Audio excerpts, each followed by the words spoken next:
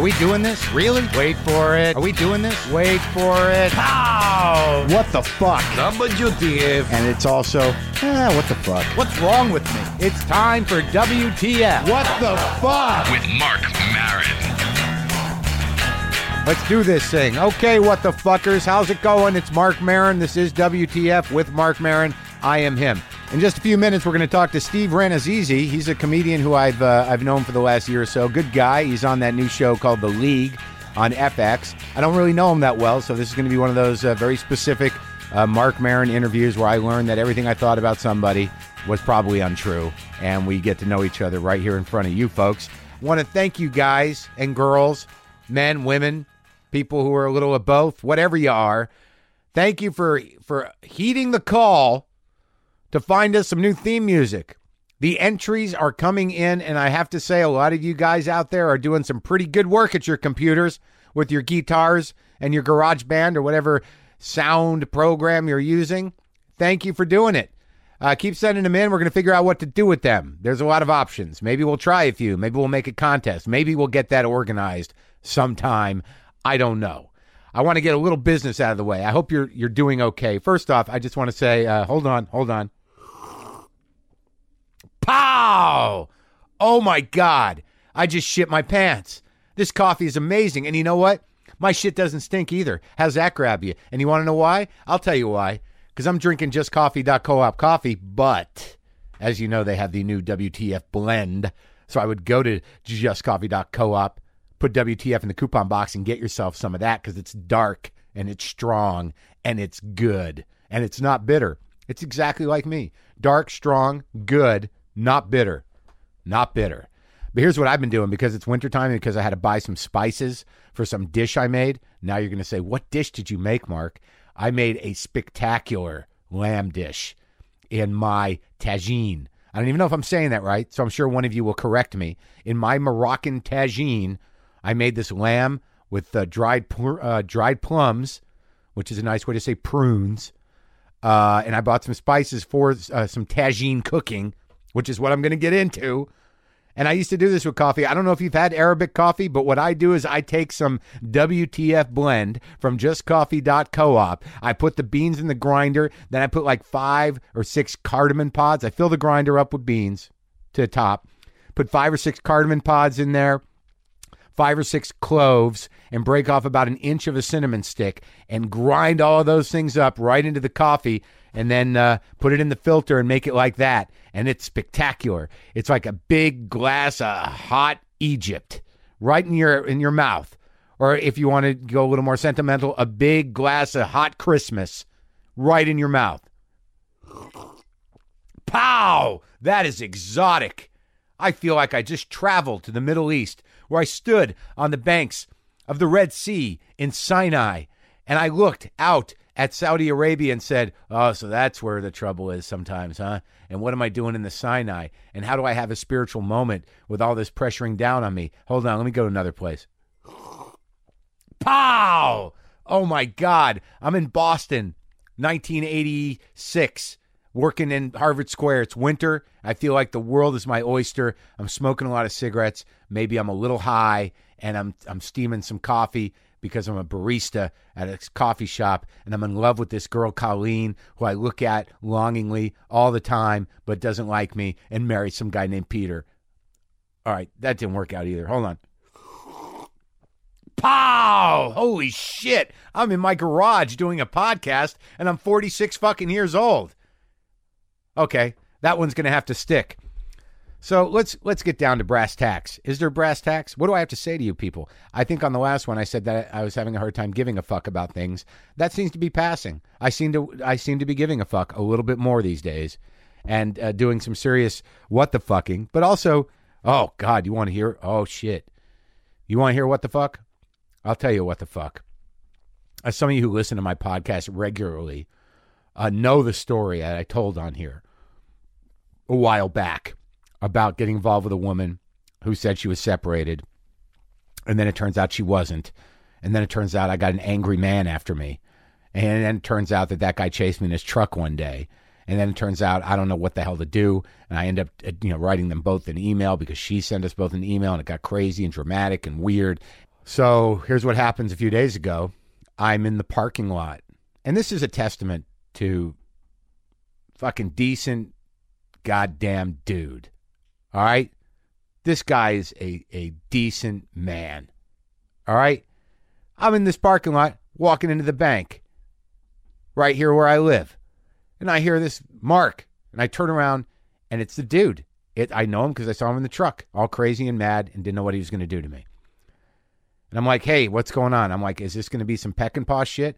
Or what's going to happen here? Is this some cowboy shit? Is this going down? Are we going to have a knife fight in the Bank of America parking lot? Is someone going to get shot? And I, in these situations, even though I know that I'm not a fighter, even though I know that I may get my ass kicked, I will stand there and I will take it. I will walk up and man up to this shit and see what happens. Keep open mind, open heart. Where are we at with this? And I go, what's up, man? He goes, yeah, it's me, so-and-so. And I'm like, yeah, I know. Yeah, how you doing? He goes, look, I just want to say that, I'm sorry about chasing you down in my truck, because that was fucked up. And, I'm not that guy. I don't do that. It wasn't like me. You understand the situation. I'm like, hell yes, I understand the situation. If in my mind, I'm thinking if I were in your shoes, I don't know what the hell I would have done. At the very least, chase me down in my truck. Or set fire to my mailbox, or maybe even hit it with a bat, or key your car. But, it could have been anything. So this guy's apologizing to me for being a dick because he says, look, I know we know a few common people, and I just don't want you to think that's who I am. And I'm like, you know what?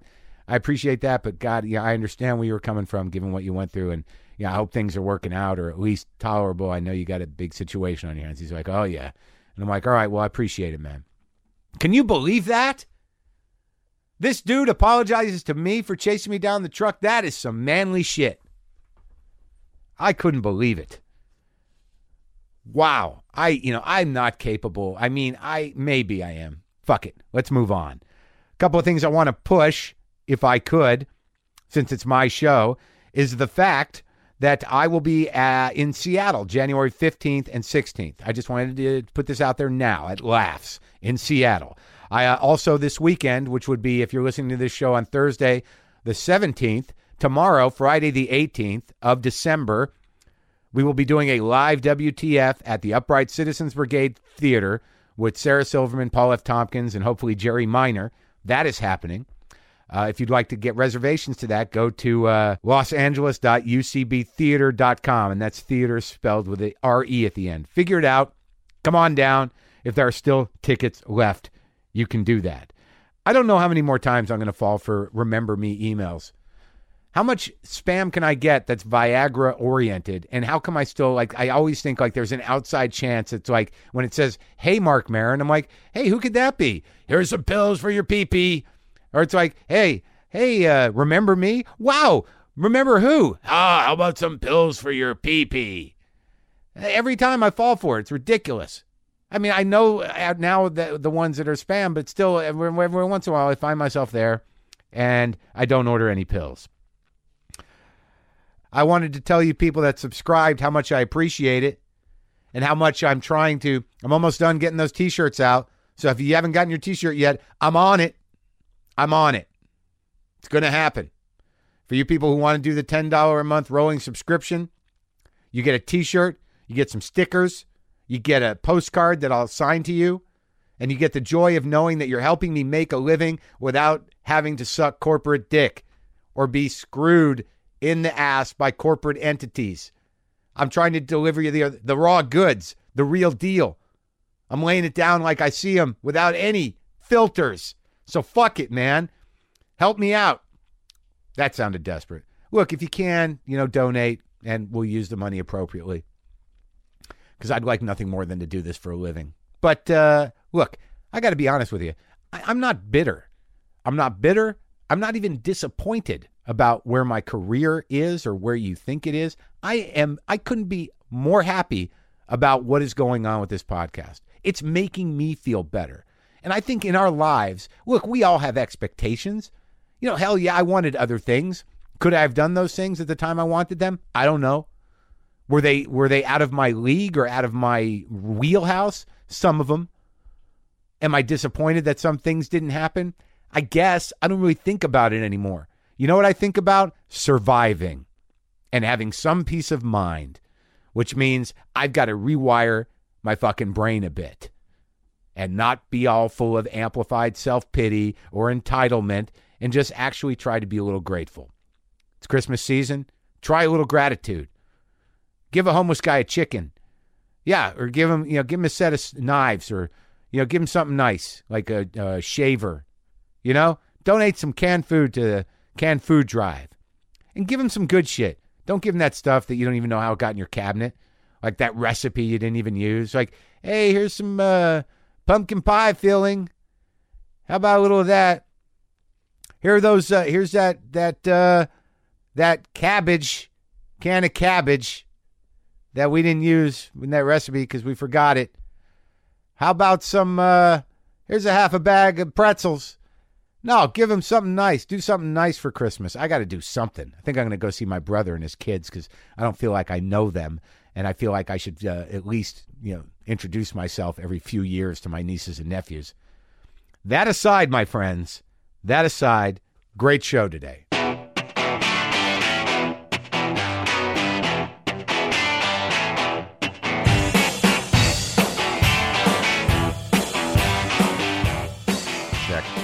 Check. Yeah, do more of that. Check 2, 2, 3, 4, 5, 6, 7, 8. You're a professional checker. Yes.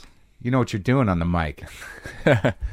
My old days as a DJ. Were you a DJ? No, I used to be a dancer at one of those DJ things. Like the DJ would come to the bar mitzvah and bring 2 dancers with him to get the crowd going. Wait, back up. You were a dancer? Well, not a dancer. I was outgoing. So I would, get everyone up dancing. And all right, my guest in studio is in the garage is Steve Rannazzisi. Did I say it right? Yeah, absolutely. I always say it. I always wonder after I say it whether I've said it right, like when I bring you up on stage. You don't know. Well, no, it's a mess of letters, first of all. There's Z's. There's 2 Z's, which is unique, and difficult to pronounce.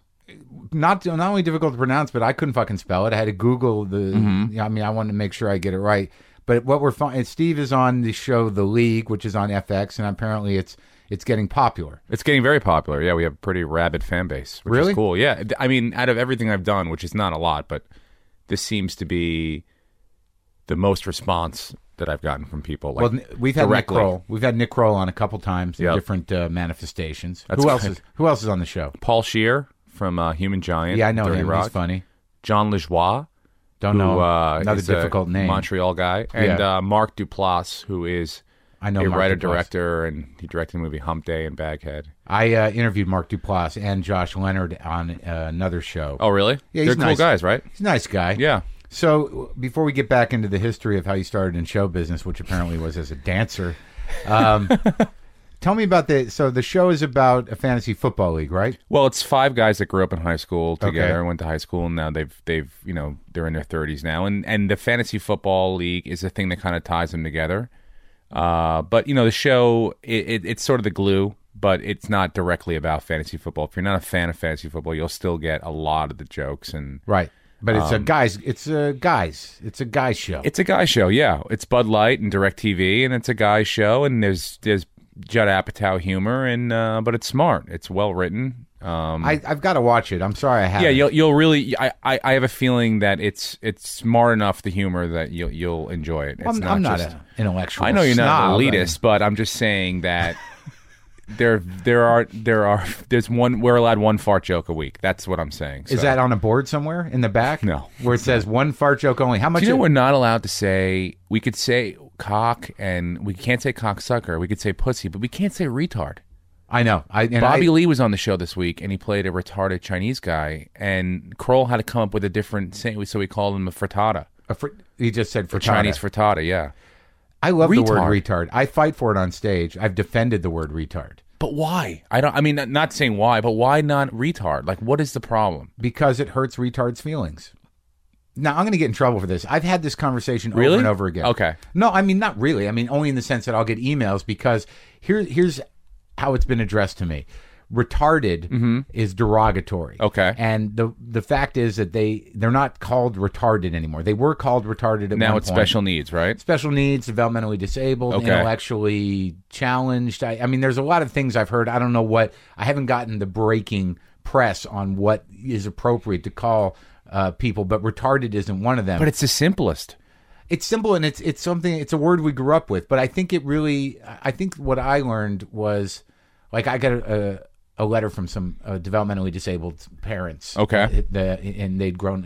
This kid was an adult, and I guess it's hurtful because what it really means culturally is like retarded. When you call somebody retarded, is that you're actually calling them this. It's derogatory for a fairly horrible thing. Yeah, something that was probably not controlled by the parents or anything like that. And it just is become. It just means stupid. Yeah. So what they're fighting for is that these people are people and they have these special needs, and some of them have their own gifts and their own talents and this, that, and the other thing. And the word retard just makes them all just stupid. Yeah. It lumps them all together as a stupid. But it's such a great word. It is, and I love saying it. And it ends in a consonant, which is always funny. Is that on the board? No, saying retard. No, we said retard, and then they were like, we can't. That's Can I call him a dumb cock? Yeah, dumb cock would be fine. Chinese dumb cock, and Bobby would have no problem with that. Bobby would be flattered by it. You call me dumb cock? Yeah, he extra retarded it too. Bit his tongue. Oh, really? Was he good? It was like perfect for Bobby because you know how he doesn't like to mention when he's on stage that he's Korean. Yeah.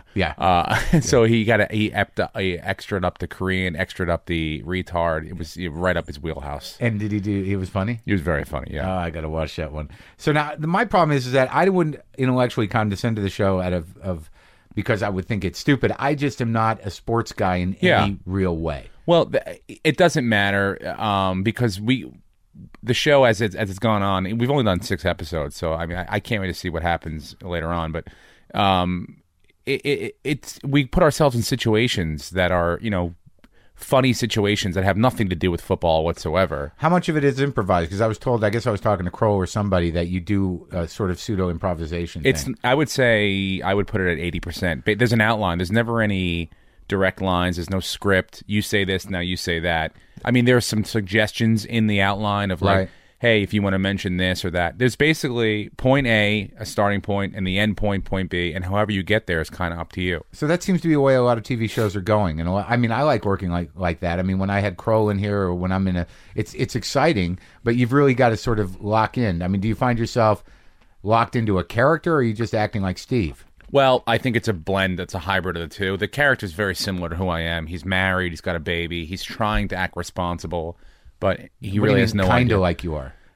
I mean, that's you. Well, it's very close to who I am. I otherwise it's not acting. And then so you're just saying. Yeah, I got to put it on my resume, Mark. You know what I'm saying? Otherwise, it's not. I can't just you can't say I'm not a Kardashian. You know what I'm saying? They're not just following me around with a camera, but they could. They really could. In essence, they could. Well, you seem to be on a fairly good trajectory. I don't even know where the fuck you came from. I came from New York. New York. I mean, I've been doing comedy, and somehow or another, I've been doing a comedy a long time, but maybe I missed a year because I got out here, and there you are. Steve Rannazzisi's great, and I'm like, he is funny. Where the fuck did he come from? Yeah, well, you went away for a while. I know, but I was in New York. I kind of look at you like you were the captain in a mafia, and then you got pinched and went away for 6 or 7 years, and then you came back, and now it's like, hey, I don't shine shoes anymore, Mark, And you're like, who the fuck is this? And I'm like, look, here's a deal.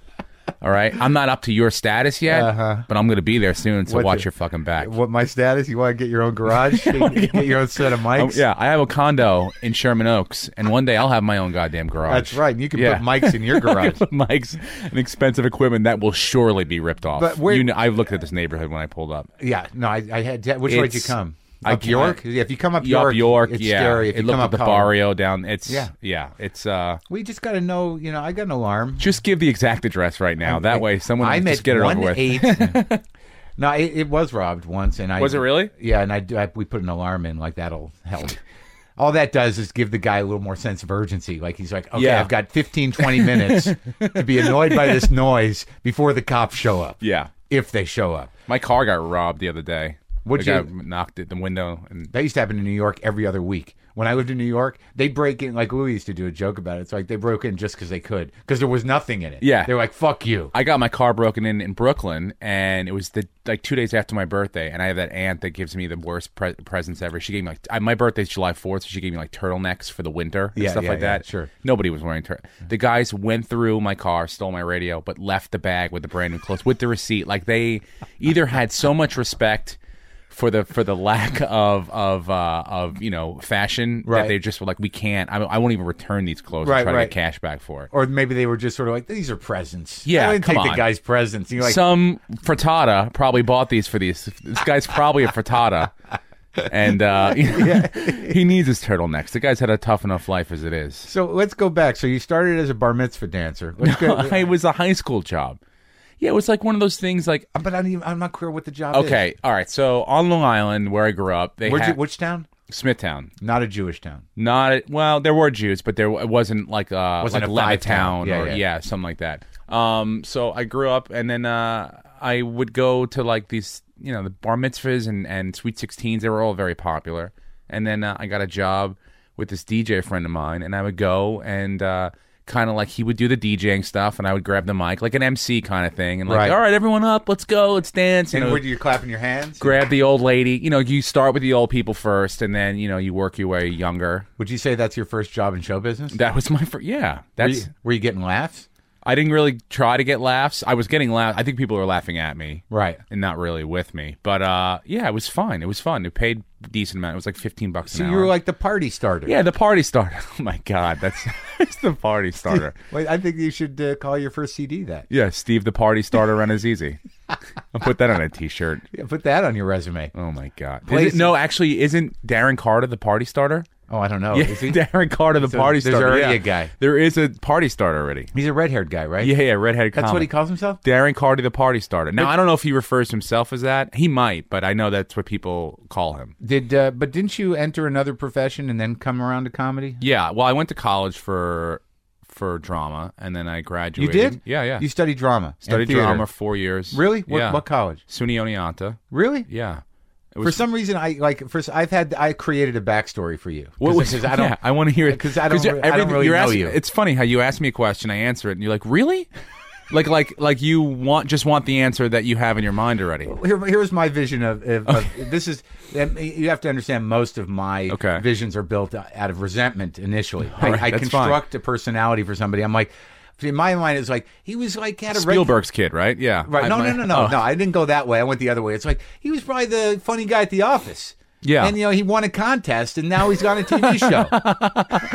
That's resentment right there. No, but I'm over it. Yeah, no, it's fine. We're here to learn about you. I was the funny guy in an office at one point. But you did go to school for theater, which means at some theater. point in time, you had to be backstage wearing an outfit you didn't really want to be in, doing a show you didn't want to do, hanging around with gay people and sexually confused people. Very sexually confused. And you probably sang. I did sing. I did Damn Yankees and Pippin and see, now I know, like, Guys and Dolls. Now I understand you better, and I feel better about you. But the thing is, though, I enjoyed doing it. I didn't resent it at all. Well, I just pictured you sort of like a guy like sports, and I played sports in high school, but I enjoyed doing that too. Like I would do both things. I was the kind of guy that can like blend in with any group. I would smoke cigarettes, so I was cool hanging out. A lot of us pit. did that. I think comics. Yeah, I still played sports, but then it was kind of all over the place. But didn't your sports friends say, "Well, you're a fag. What was your singing thing?" Yeah, they would rip me a little bit, but I was good. So, really? Yeah, I was good. So there was kind of like, they were like, oh, this guy's, it's like watching a movie. Yeah, they had to respect you. Yeah, they had, it wasn't like I was. Because you're a real song and dance man. Yeah, I wasn't a frittata up there, You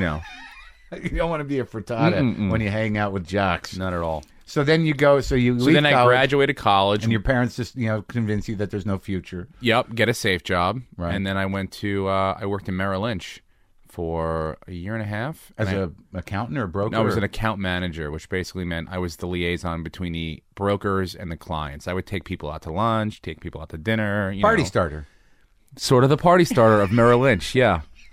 Until our building got hit with a plane, and Christ. yeah, And the party ended right there. That's That's where the party. I worked on the 54th floor of the second tower. Get the fuck out of here. Yeah. Did you evacuate that day? I was there, and then the first tower got hit, and we were like, jostled all over the place. And then the Port Authority came on the loudspeaker, and they were like, "Hey, explosion in Tower 1.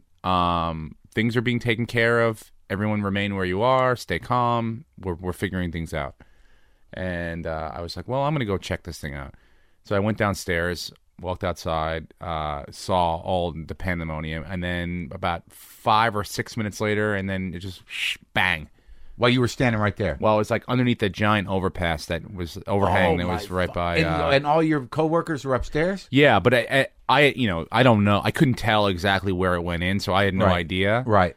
So I called up to the office, and they were like, it was pandemonium. Like, we're on our way down. And then I just started fucking booking it. Oh my God. And I got to about West Broadway when I stopped and caught my breath, and then they watched the second tower fall. Our tower fell first. It did? Yeah. The second one that got hit was the first one to fall. And then, because it was the impact was lower, so there was more weight on top, I think, is the way it was described to me. Yeah, well, there's a lot of people that listen to my podcast who would say that the government did it. Yeah, you want to know the real truth. Yeah. I can imagine. Yeah, the government did it. But you were there and you saw all that, and like we had no idea. I literally, as far as that's concerned, I had no idea what was going on till 3 hours into it. I just thought it was two drunk idiots. I couldn't tell the size of the planes or anything like that. I just was. You thought really it was two drunk idiots? Like they were up there the going, second time, watch this. The second time I was like, well, something's going on here, but it did not dawn on me that. Well, you must have been in fucking shock. I mean, for fuck's sake. I mean, walking across the Brooklyn Bridge, like it was literally 100,000 people.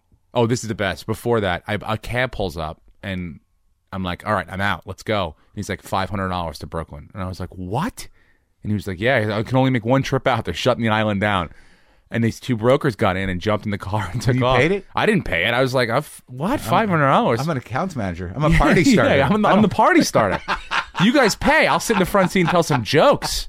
But I was like, even in times of strife, it's still how much did it fuck you up? I mean, mentally, because my ex-wife was down there. She worked close by. Yeah. And she was traumatized. I mean, outside of being married I had problems. to me. I still had dreams of those falling dreams. My wife, who was my girlfriend at the time, worked on the 24th floor, and I didn't know where she was for like 7 hours, 6 hours. No way. And what happened was I'd walked home and then got to my apartment, caught my breath, watched the news, and then about an hour goes by, 2 hours go by, no her. And I'm like, oh, I now have to call her parents and tell her she's dead. And she comes walking to the door. What happened was she was on the subway in, and she was underneath the water. So because the Trade Center was the first stop in Manhattan, they had to back out all the subways.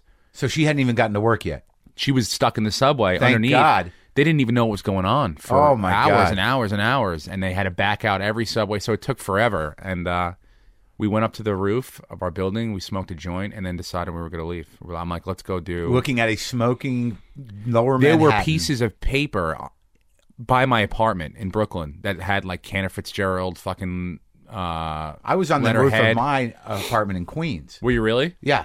I mean, and you could see everything, right? Yeah. Well, I mean, what I remember about that day more than anything else is it was fucking clear and beautiful. Crisp. It's a beautiful day. Unbelievable. Not a sound. No. They shut everything down. There was not a fucking sound. Yep. And it was horrible because the woman who lived upstairs from me, she was killed. And, it was awkward and horrifying, because like that day, I didn't know what was going on. Then as news started coming in, when I literally turned my computer on, the first tower had already fallen. And I was like, what is this, a joke? I mean, I couldn't even process it. Really? Yeah. And then I went upstairs and you just saw just this smoke. Yeah. And then I watched the second tower go down on TV. And then my ceiling started leaking. So I went upstairs and I'm like, hey, what's going on? I mean, can you fix your fucking... And then they were all sort of like waiting to hear about their mother. Oh my God. And I felt like such a douchebag. I'm so sorry to hear about this. It's all right. I can... It's okay. No, but you still got to get this... You don't want to... I mean, that's damage. Water damage and this mold. And then now who dies? Yeah, exactly. You 20 years later. Think about the future a little bit. So literally you're smoking a joint on your apartment looking at the smoldering...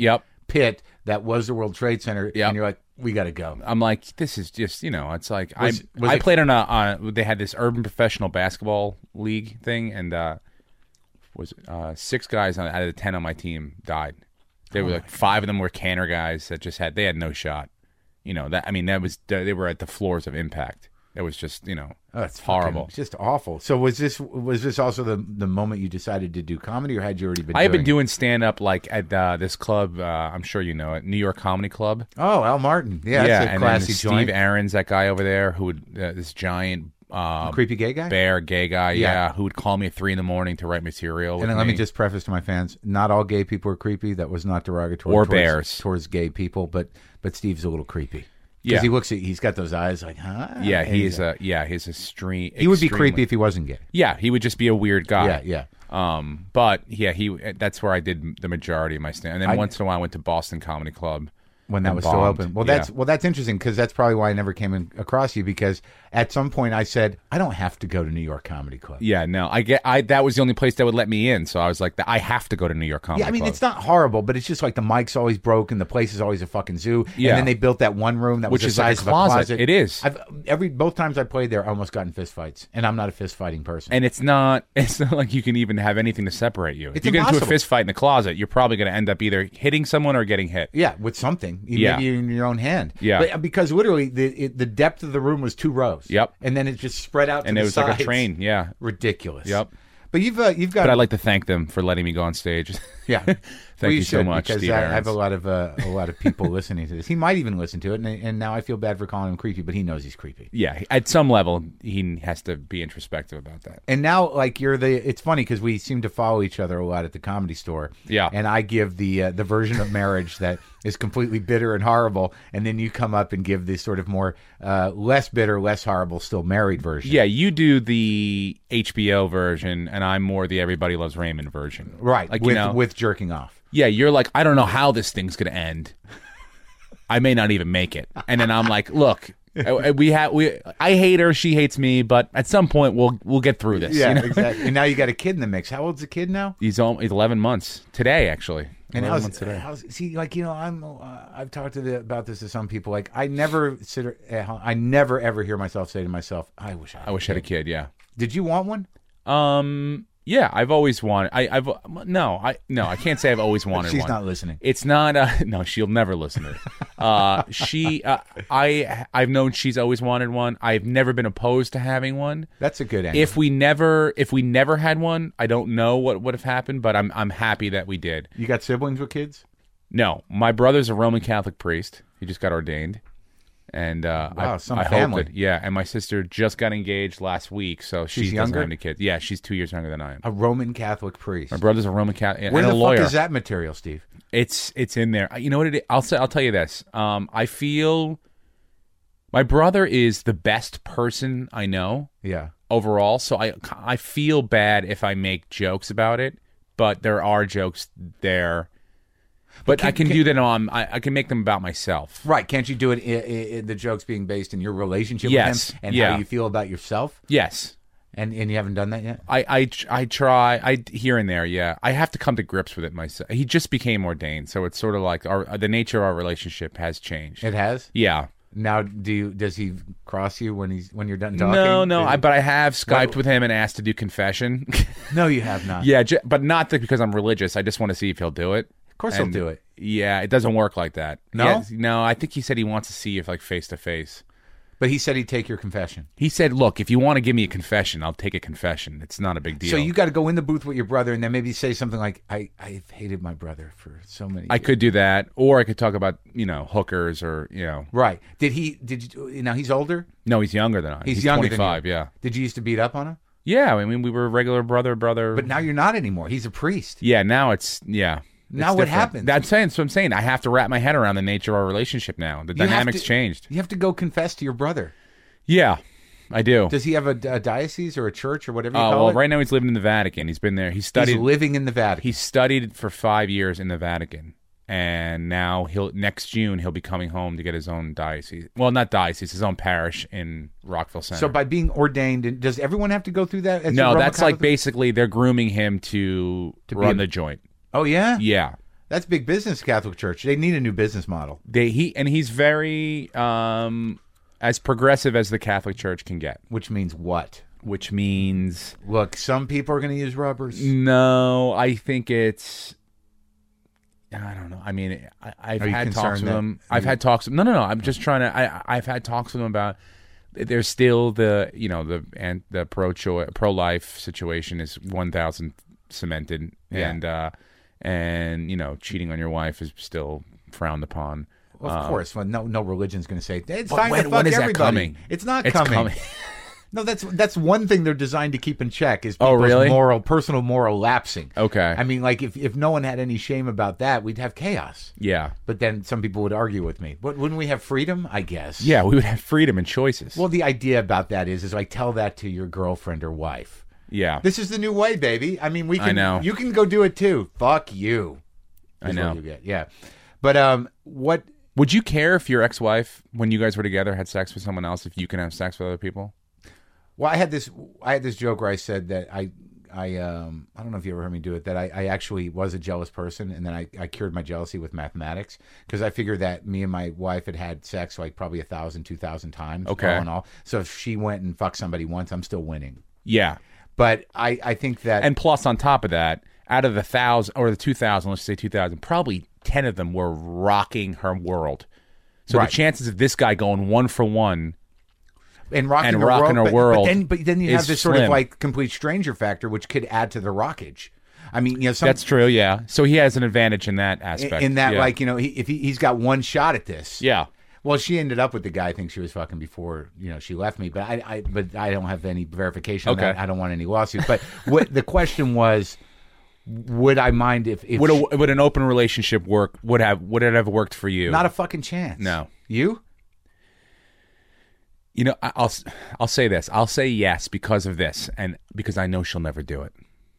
I swear to God, I know she'll never do it because my wife is not the kind of person. Like how is she not going to resent you? I can tell you this right now. Yeah. I could go out, and I'm not kidding you, Mark. I could go out, meet a girl, right, that's semi-attractive, have sex with her, and literally snap her neck and bury her in the desert, and never think twice about it. Go to sleep like a baby. You could? I could do that. Are you sure you want to say that on tape?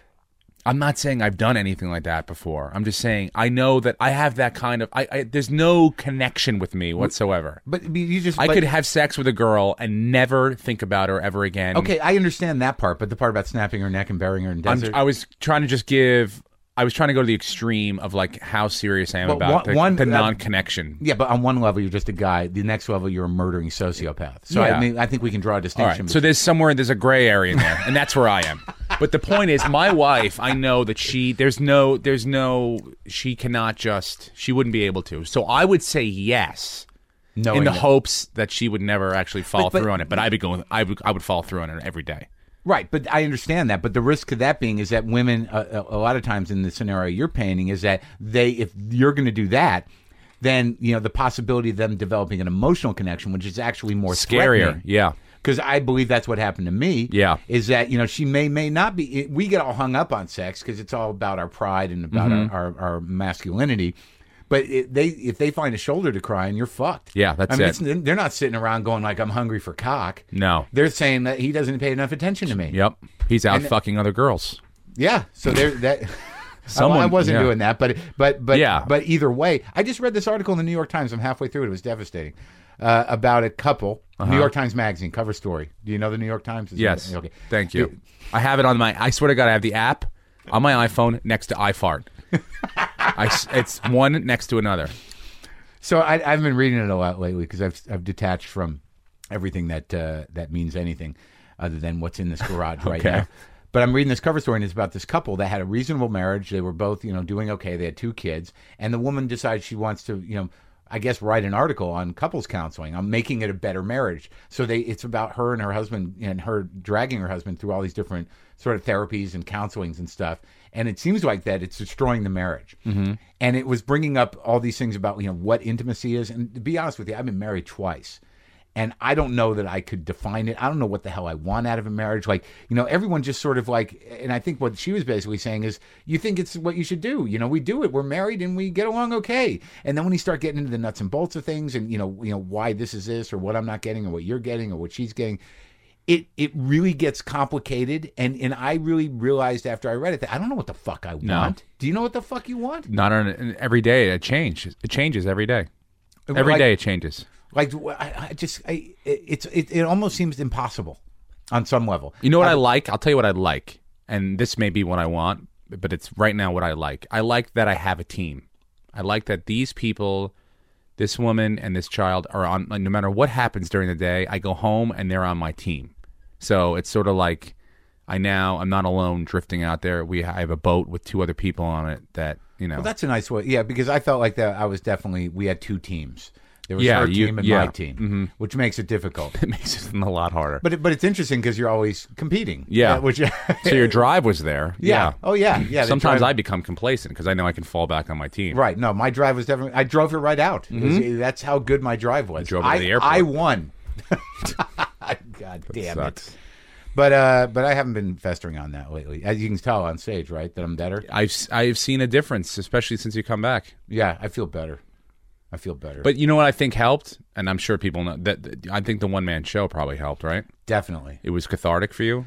Yeah, I had to get it out, Yeah. and I had to get it out in a public way so I could, hurt her vicariously. Because part of the agenda was not only to get it out, but not to I felt that I wasted the time, but also to speak my own piece. And I wasn't hard on her; I was more hard on myself. But yeah, something helped. I mean, everything fades in time. Yeah.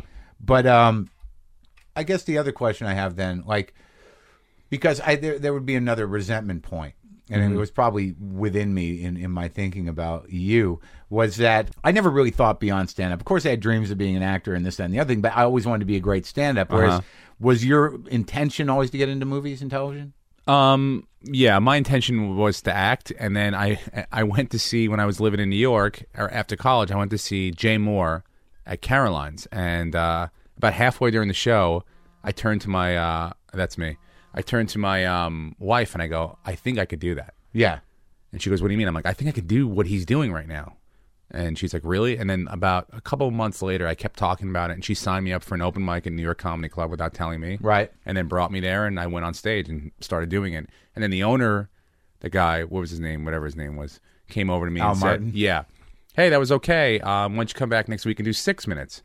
And I said, I can't do it. He goes, why not? I'm like, well, it took me forever to write these 3 minutes. I didn't know you could do the same material again. Right. So, and then he explained it to me, and then I started, I kind of got bit Hooked by the on it. bug. Yeah. It was a way for me to perform without being in a play or being in a movie or anything like that every single night on my own terms. Yeah, so you already had sort of an acting education in place. Yeah. But because I watch you and I don't get the feeling that you don't love doing comedy or that you're not a real comic. But the fact that you don't, that you're much smarter than some people, myself included, where you were diligently trying to make headway in the business and get out and find good representation because that was the primary objective. Yeah. I mean, there was a time in my life where I'd be like, fuck that guy. He doesn't have respect for comedy. He's just using it to be in show to business. catapult himself to another thing.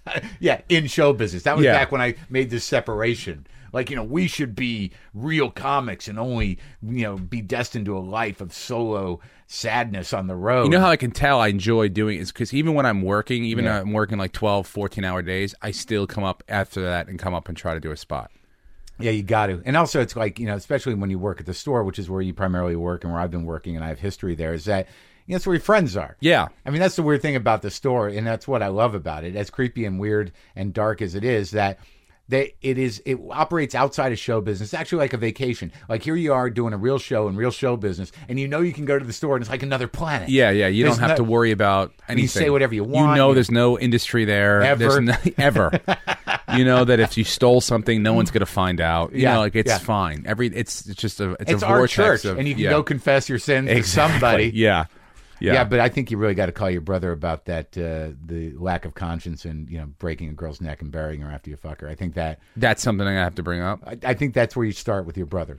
Yeah. You say, I got a confession to make. I believe that I could fuck I'm a capable girl. of doing something like that. What do I do now? Yeah, I'd like to see it. I mean, how many Hail Marys do you say on that one, though? You'd have to pretty much say them every day, I think.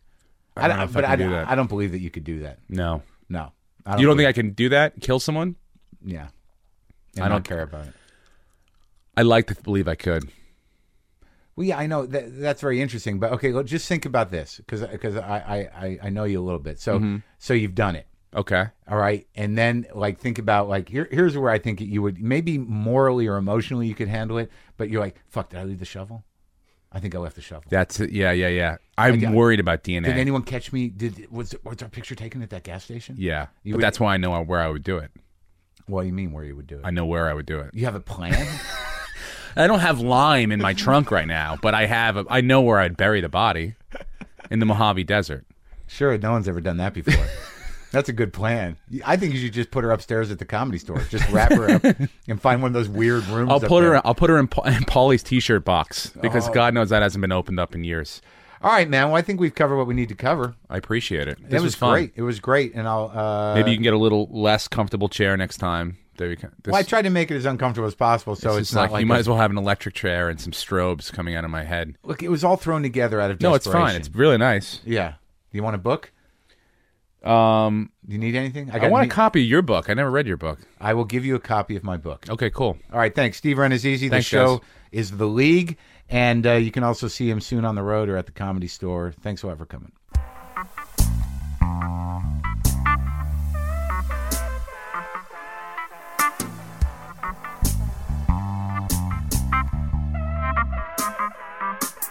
Let's read some emails. Let's break these into categories. These are quickies. How about some quickies? Here we go. From Mike. Hey, Mark. My wife recently turned me on to WTF. I think you should call all of us what the fuckheads. I don't really know why. I just think it sounds better. I hope your balls drop soon. Mine just did, and it's awesome. Mike, a.k.a. Big Fat Country. Thank you, Mike. Congratulations on the ball dropping. Good for you. You what the fuckhead. All right, another quick one from Don. Hey, Mark, love the podcast. I was traveling and working in Vancouver, Canada, and decided to get a haircut in the Chinatown area. I don't really know why, but I was there. The guy cuts my hair for $6, and in parentheses, poorly, and then starts vigorously vacuuming my head to the point of it starting to hurt. What the fuck is that about? Why would you have a vacuum there in your barber shop? He didn't speak any English, so it was one of those moments. Do you get up and leave? I sat there and took the vacuum treatment. Don in Australia. Don, that's a tough call. I mean, you were in a situation where you're like, maybe it's customary in barbershops in China for them to vacuum the head thoroughly after they're done. Or perhaps he saw, maybe that's a dandruff. I don't know. But, you manned up and you took it. And I bet you on some level you'll never have an experience like that again, and your hair and your scalp probably felt wicked clean. I've been in China, though, and I can be quite honest with you. I saw them cutting people's hair on the street. I saw people getting haircuts on bicycles in China. You go to China in Beijing, there are types of bicycles you never thought you would see. There are 3-wheeled bicycles. There are 5-wheeled bicycles. There are bicycles with cabins on them. There are bicycles that have several stories of a trailer on them. And there are people getting their haircut in bicycles. So you got an upscale Chinese haircut, my friend. Upscale. Okay, this one's a little longer. This guy goes on a bit. This guy, Bob. And he says, it seems that every comedian you have on your podcast is someone that you've known for some time. Makes sense. You've been doing stand-up for a long time, and it stands to reason that you would have crossed paths with every major and minor player in the stand-up community. However, I've noticed that when you sit down with one of these folks, the conversation turns to how when you met your comedian guest at first, you didn't get along with them. Why is that? Is it tied to your past issues with drugs/alcohol? By the way, congrats on sobriety. Very admirable. Anyway, were your negative first interactions with other comedians a symptom of your addiction, or perhaps professional jealousy/competitiveness, or maybe just a symptom of your contrarian attitude? Well, Bob, the answer to that is yes, yes, and yes. All right? Do we have a fucking problem? Seriously, do we have a problem? Are we okay, Bob? No, I don't mean that in a negative way. Are we okay? No. I mean, okay, you seem like a good guy. But seriously? Why? What do you think I'm an asshole? You see, that was the kind of thing I used to do. And how'd that feel to you? I don't know where it comes from. It's just a little defensive. Moving on. These are stories, and they have a similar theme. And I thought, let's try to do it. Let's try to get through these, because I appreciate you guys emailing me. Chris, this is from Chris.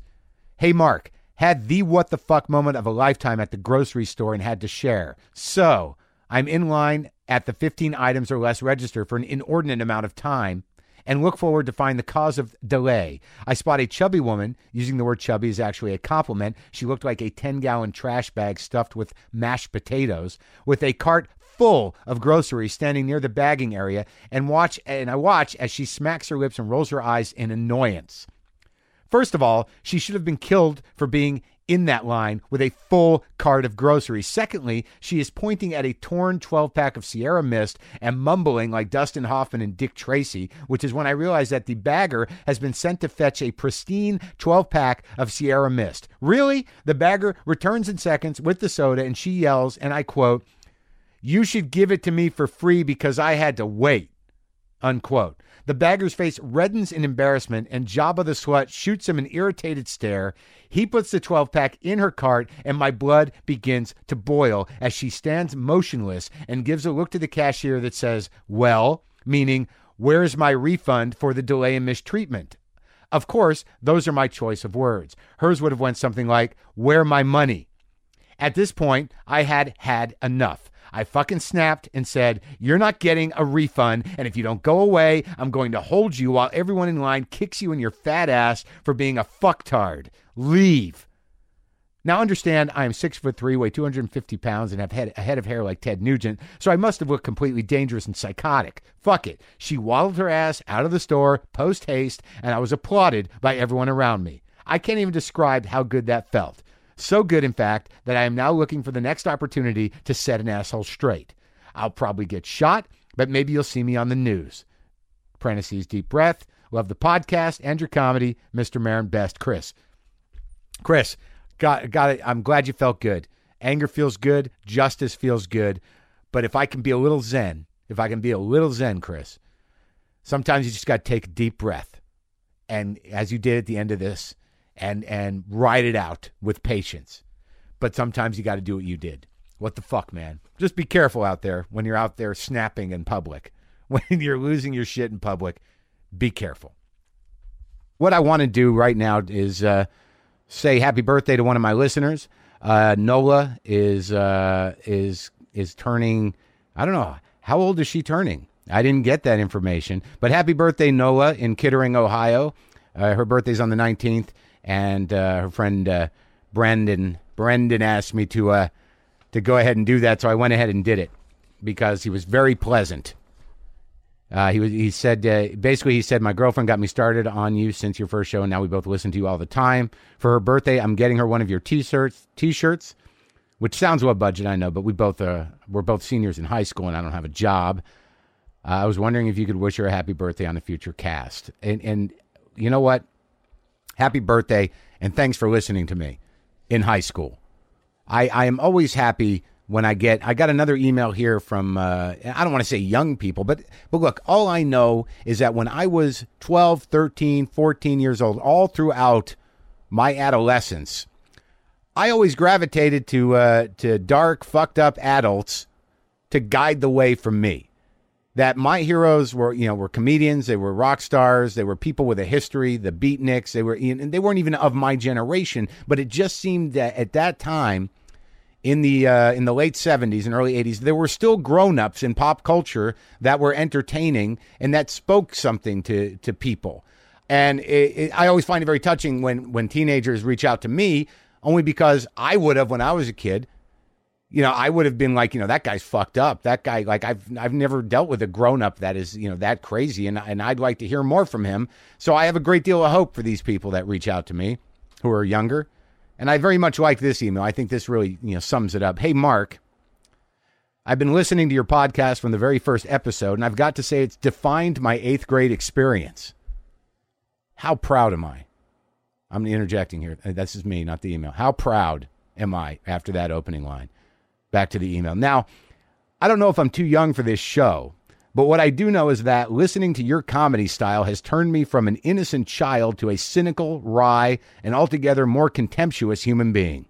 I'm kvelling, as they say in Yiddish, the language of my ancestors that I know 3 words of. Back to the email.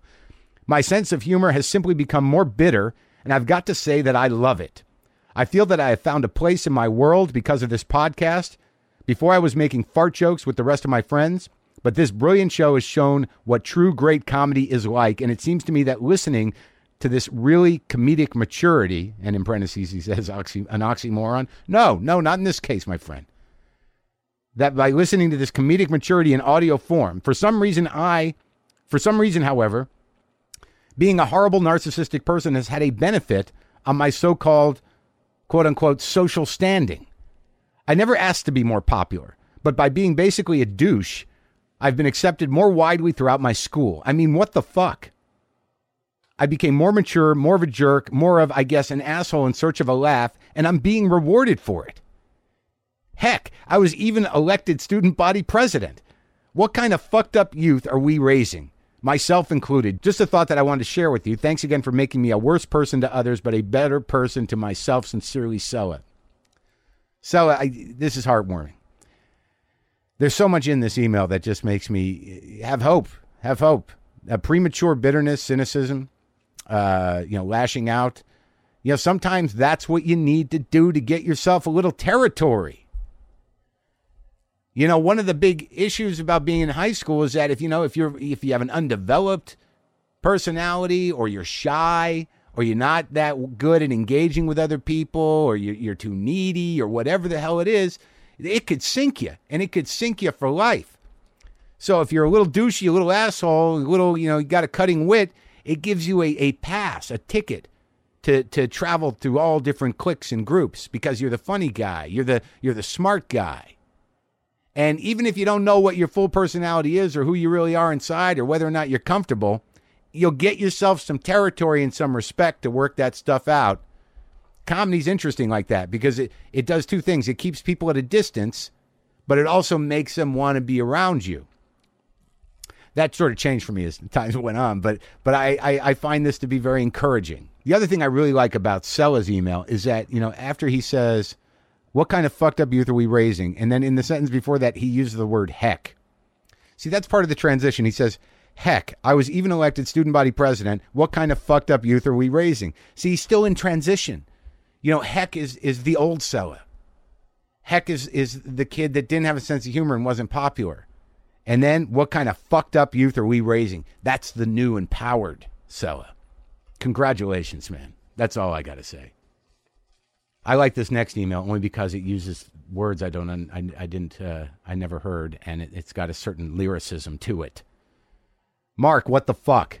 You can be my agony fucking aunt for this one, because people are douchebags, and like you, just give a fuck about what they want, not what I want.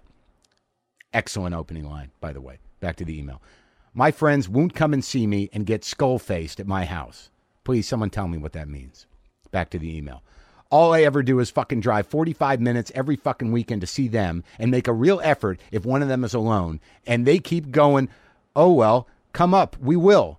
Fuck no, they don't. What the fuck is all that about? I hope because of this, Mars breaks from its orbit and destroys this evolutionary fart fuck of an insensitive hellhole planet. You're screwed up and no one likes you, so how do you deal? By the way, great fucking show. Not that you need to hear it, you egomaniac. God, you're so selfish. This is a great email because this guy is angry and conflicted, and I love it. And because of this one line, I hope because of this, Mars breaks from its orbit and destroys this evolutionary fart fuck of an insensitive hellhole planet. That's spectacular. Love it. An agony ant. I never heard that one. No, I don't know what that is. I don't know what skull-faced is, but I know that I'm sure I did it once or twice. Thank you very much, Ross. I appreciate it. And I don't know what to tell you. How do you deal? You suck it up. You make the effort. And if they're not good friends, fuck them. But it sounds like you're a little sensitive. It sounds like you're hurting inside. And this is the manifestation of sadness and grief and a feeling of betrayal and abandonment. But I don't know if the first place to go with that is you hope the world ends. But I've been there. And you'll work through it. And maybe find some better friends. And maybe if you communicate with them in a genuine way and take the emotional risk of saying how you feel, maybe that'll work. I'm not sure if you speak in the same way that you speak in this email to your friends that'll necessarily have them running over to your house to get skull-faced. But thanks for your email.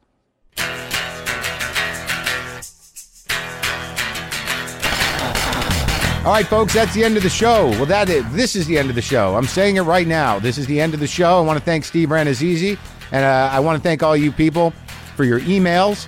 And as always, please go to punchlinemagazine.com and get up to speed with what's happening in the world of comedy. You can always go to WTFpod.com for all your WTF podcast needs. And if you want to send donations or subscriptions, you know how it goes. Get a free T-shirt, stickers, and postcard with a subscription for $10 a month rolling, or you can donate whatever you want. And I appreciate your support, and I hope you have a lovely weekend, rest of the week, rest of the year. If this is the last WTF you listen to, rest of your life. Talk to you later.